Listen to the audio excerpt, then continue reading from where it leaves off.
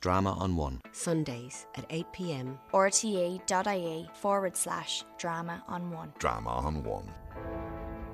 Learn to type. Learn to drive. Have fun. Write postcards. Letters take too long and you won't do it. A postcard takes 2 minutes. Be punctual. Don't worry about what other people are thinking. They are not thinking about you. Write quickly. Taking longer doesn't usually make it better. Get up early. See the world. Call everybody by their first name, from doctors to presidents. Have parties. Don't agonise. Don't regret. Don't fuss. Never brood. Move on. Don't wait for permission to be happy. Don't wait for permission to do anything. Make your own life.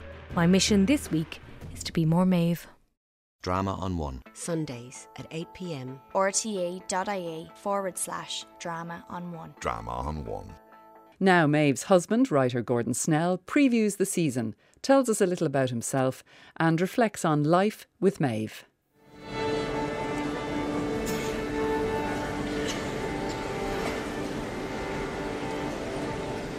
My name is Gordon Snell. I was married to Maeve for 35 years, and very happy years they were too. And we got married in 1977. So we had a marvellous life together, both in London and then mainly in Ireland after that. I'm delighted this season is coming on because she was a very good writer of plays as well as of novels and stories. But she liked writing for radio because that's the scope for imagination and different characters. So she enjoyed that, and she had some television plays as well. And some of the novels, of course, were made into films like Circle of Friends and Tower Road and How About You? So there was quite a varied output, but radio was one of her favourite mediums, I think. So, I lie here thinking about them all. This family I'm part of. Because I don't really know a lot of other people since I can't get out to meet them, and not many of them come in here to meet me. Often I get a bit bored and wish the day would soon come when they would understand me and I could tell them what things look like from down here in the cradle or the pram or wherever. Meanwhile, I just try to make sense of their lives. When I see you smile. There was the series called The 7 Ages of Man, based on the Shakespearean passages. She was allotted, I think she didn't really want to do the youngest ones, but they said, no, we want you to do infancy. So she said, well, that's a bit of a puzzle, but she thought for a bit, and then she had this marvellous idea of a baby who can understand everything that the parents and people around them say and make deductions from it. But all the people can understand that she says is a gurgle or a whimper, whatever. So this is very frustrating for the baby, who is totally articulate inside her head and commenting on what is going on around her, which turns out to be quite an interesting domestic situation, as you can hear in the play. So I try to smile, because that always pleases them. Then Cheska says to me, oh, poor little Fintan, I think you're smiling, but it's only the wind, isn't it? They've a total obsession with my having wind, which is very unfair. I mean, they burp and fart away and nobody takes them up and shakes them and beats the back off them like they do with me. And nobody says, it's just wind, when they laugh or smile. Then, when Sean comes home from the bank late, he sometimes comes in to see me and he sits beside the cot. Oh, Jesus. Jesus, Fintan, another killer of a day, he'll say. And I try to look sympathetic, but all he sees is wind or a nappy pin stuck into me or something. Don't ever join the bank, Fintan. Infancy was performed by Michael Murphy as part of the 7 Ages of Man series. I think she had a gift for empathizing with people and with characters and their dilemmas and their situations in families particularly. And I think she could think herself into a character and the character and reacting to other people. I suppose it's an art that writers do have to kind of think themselves into the character. And she certainly had that very much in spades. I mean, she really thought of herself as the person, I think, when she was writing that person. What do I call you? I thought Tia Maria sounded good. What do you think? I think it sounds like a hooker, actually, but it's your shot. Friends, Fergal? Friends. Tia Maria. I think that the oddity of the title, because Tia Maria means, I know it's a drink, but it actually means Auntie Mary in Italian, I gather. Anyway, I think that title appealed to her, and then the notion of somebody coming from America back to, as so many Americans do, back to Ireland to find their roots or whatever, and tracing down a secret that she hasn't wanted widely told, appealed to her as a kind of mystery. And also the somewhat grumpy nephew that's given the detail of showing the aunt around. That relationship appealed to her. So, now we're settled. Where do you want to go? I meant it. I don't know. Do you have any friends you want to visit? No, amazingly no friends in Ireland. None at all. Well, I'm sure you've plenty back in the States. Yes, I do. Well, none of them came with you. No, this was something I had to do alone.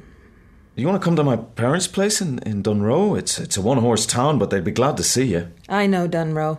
It's where I grew up. Yeah, but they sold grandfather's farm. That's not there anymore. It's just a shop now and in the main street and a bungalow behind it. I'm sure it's a fine place. Just fine. Steady on. That would be going too far. But where will we go? You can't spend your whole vacation in the airport car park. I'd really like to go to Galway. Tia Maria was performed in Galway by Kathy Bates, David Kelly, John Lynch and John Kavanagh.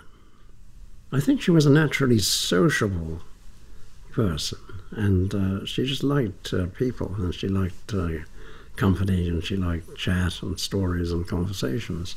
So I don't think it was difficult for her to draw stories from anything she heard or talked about. But she was always a grand participant in conversations. She didn't kind of try and dominate the scene or the theme, but she would listen. She was a good listener, although she was such a good talker. People forgot that this was the case, but she was listening all the time.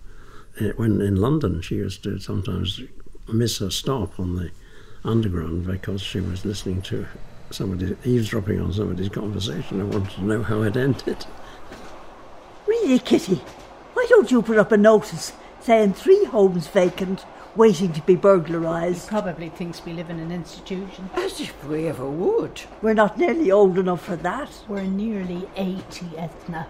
My Dorothy always says 80 is the new 65. Oh, what exactly does she mean by that? I'm not sure.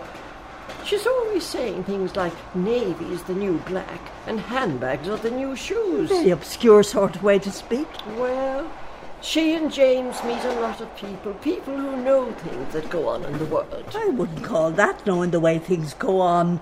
The train is the new bus.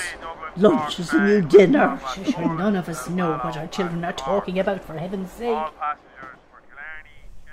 The democratic decision was, I suppose, about people meeting again when they were approaching their 80s and being a bit puzzled about whether the family is going to honour this or not. She was kind of looking ahead at what it would be like. And also the fact that it was the same people who had met so many years before returning to gather again. That sort of reunion was often a theme that she liked to explore. They sent Tracy, the loudest of the slappers, over to me to ask was I huffed. And when I said I wanted a proper party, without everyone lounging over billiard tables and in front of Match of the Day in big lounges, They said, all right then, no hard feelings, have it my way. And what is your way, Etna? No way, apparently. No party at all. You made your point. For all the good it did me. Children can be very difficult, it's true. Maeve was the eldest of the family, a family of 3 girls and a boy. They got on very, very well, and fortunately when I was brought into the family, I was accepted very readily, and I got on very well with all of them. In fact, when I asked Maeve what they thought of me when I was going back the first time, she said, "Oh, they were delighted with you." And I said, "What did they say?" And she said, "They said you were no trouble." So that was the big accolade, which I've later learned is the accolade here in Ireland. Well, I was born in Singapore, which is very exotic, but my father worked as a surveyor for the Singapore Corporation at that time. And so I was born there. And then I was with my mother in Australia during the war, during the Second World War. And my father was interned as a prisoner of war, but fortunately got out afterwards, and we came back to the UK. So I was partly in Australia for my childhood and part in Singapore. I did my secondary schooling in the UK at a school in Wiltshire. After that I was at Oxford.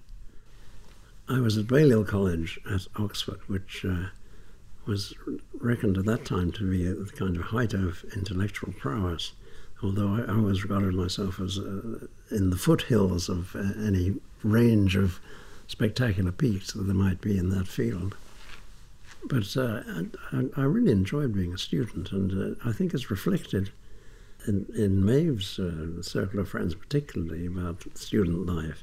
In fact, a generation after her, her nieces and people like that have said how much it seemed to be reflecting their own life as students. So she had obviously hit the mark in terms of the mood of student life. Then when I left, I joined the BBC, and then I was freelancing and as a radio presenter and reporter. And after that, I came to Ireland with Maeve and settled here. And here's one I've been asked for by a lot of people. Always anxious to oblige when I can. The late Gene Pitney singing only 24 hours from Tulsa. This is one for the golden oldies if ever I heard one. Golden oldie my arse. I thought you liked Ronan. I do like Ronan. But not when he's talking about perfectly ordinary songs as if they were something from a 19th century music hall. He was speaking with inverted commas, in quotation marks. I didn't hear any quotation marks. It's a great song anyway. It's a crap song. It didn't matter how far he was from Tulsa, the rat still cheated on his wife. It's meant to show how regretful he was. So near home, and he fell at the last fence. What do you mean near home? He was 24 hours away. Huh, he could have been in Tokyo. Oh, I get the feeling, Emer, that nothing much is going to please you this weekend. No, I'm looking forward to it. Honestly, I am. Anyway, it's a break. It's a rest. You're away from the phone, from pressure, from people dragging out of you. Oh, no. Emer, no! You said you were going to take the day off. Just one day off from FMA to add to the weekend, and you can't even do that. Golden Oldie My Arse is a kind of shocking title, isn't it? You would sort of blink of it when you hear it or see it on the page. But it was very funny as part of the character who suddenly starts using this phrase when she's about to be given the push by her firm. And I think Maeve always thought it was very unfair that at the time when when people don't necessarily expect the kind of traditional thing that there used to be of going a set career and going on and retiring, and the unfairness of retiring when you don't want to retire. I mean, there are set retirement ages in certain firms and so on, but it's a lot more flexible, isn't it? So you can go on writing, and writing is a particularly good profession from that point of view. You don't ever have to say, well, that's it, I'm putting the pen down or putting away the keyboard. You just carry on. And once we were in a restaurant in Cornwall, and I said to Gordon, I'm very sorry, I'm going to have to ask you to stop talking entirely, just read the menu at me. And he said, why? And I said, because the couple at the next table are splitting up. I have to hear it. And they were talking about custody of the dog, I swear it. And they'd been there for the whole week, and I actually nearly fell off my chair trying to get into their table to hear them. You can hear. It was a wonderful night in the concert hall when Maeve was being interviewed by Miles Dongan. And she was quite nervous before the event, in fact, particularly when she peeped around the curtains and saw how big the crowd was.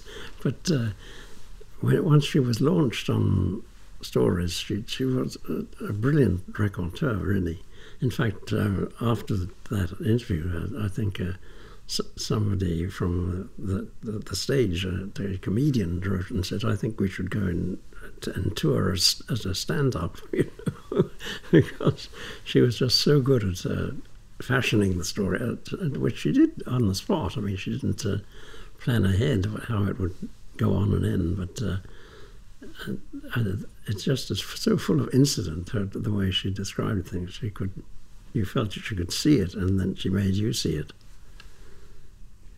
Her writing was a way of telling stories, and she just loved stories, both anecdotes of real life or of people and people you'd met and people you'd overheard particularly. But she was... I think people have compared her to the old travelling storytellers that would go from town to town, and they would be welcomed in, and they would regale the local populace with their tales and stories and epics of Irish legends. And she wasn't much into the legendary side of it, I don't think, but she certainly felt that there was a story everywhere, and everybody had a story in them. She always said that everybody has a story if they just look at themselves and look around them, and that's how she felt, and that's how she managed to gather together in her mind all this fund of stories, anecdotes, and plots and characters.